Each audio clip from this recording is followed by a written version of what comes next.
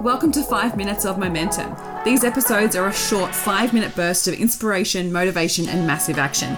If you need that little kick up the butt to get things moving and to inspire you to take massive action, then every single Thursday I'll be sending you through a 5-minute episode to download, digest, and implement to finish your week off strong.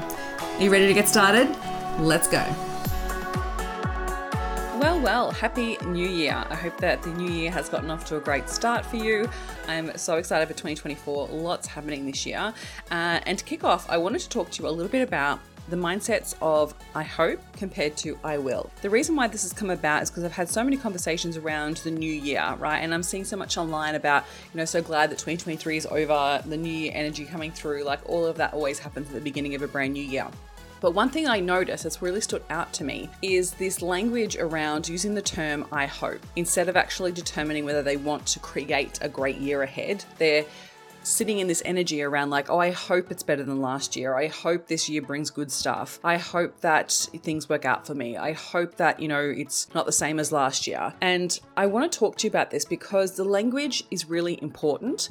And the reason for that is because it activates a certain emotion within you, and emotion drives action. So when you're considering the language that you're choosing and you're thinking about creating this intention around this new year, having the intention around it being I hope is really going to leave you wanting more. It's going to keep you stuck in a state of victimhood in a way because you're like leaving things up to chance and just hoping that things will be better. Now, when we reflect, it's easy to do this, right? Because we look back on the year that was and we look back on things that maybe happened outside of our control. And then we think that we don't have control over our lives. And so then we look back and we go, well, I hope next year is better, right? Absolutely understand the language and the concept around it. But I want you to be really intentional with the language that you choose when you're coming into this new year. And I want you to start to take back that power, take back that control and choose where you want to spend your energy and choose the intention that you want to have coming into this new year. Because the energy behind I hope is not an emotion that really actually drives an action that really will serve you. Because I hope is kind of like wishing, right? It's kind of like putting it out there, kind of hoping, wishing and praying that it's going to come about instead of actually determining whether you will or not create a great outcome. And what underpins this is not only like believing that it's completely out of your control, but the second piece is a lack of belief in yourself. So when we have this doubt around our ability to control things or create things, then it's normal for us to sit in an energy of hope, right? Whereas if we come back to what's actually going to serve you, and the energy or the mindset around I will make this a great year, I will create this result, I will achieve this level, I will create an amazing year, I will make it happen. There's a completely different energy that comes into that, right? It's a completely different emotion that drives that.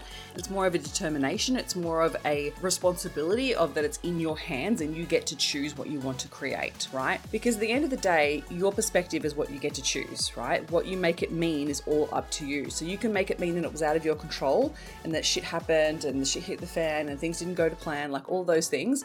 Or you can look back on it and make it mean something that actually benefits your self-belief. So we can look back on it and go, I got through that even though it was challenging. I had courage through those challenging times. I moved through fear. I didn't let it stop me. I am stronger for it. And I've learned so many lessons that I'm going to take into this new year and I'm going to change the results that I've created compared to last year, right? So it's a completely different energy. And the reason why this is so important is because emotion drives behavior. It drives your action. So if the emotion is kind of hoping, and I kind of do this with like a shrugging of the shoulders, it's kind of like, well, I hope it goes to plan. There's no positive emotion behind that that's going to drive really good positive action.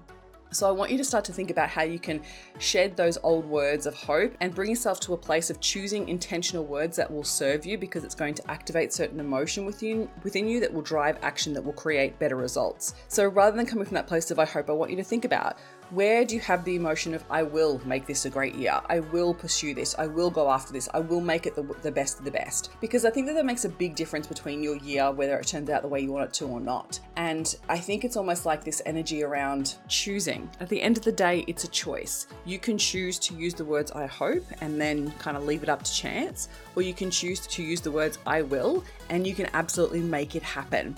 So which words are you going to choose going into this new year?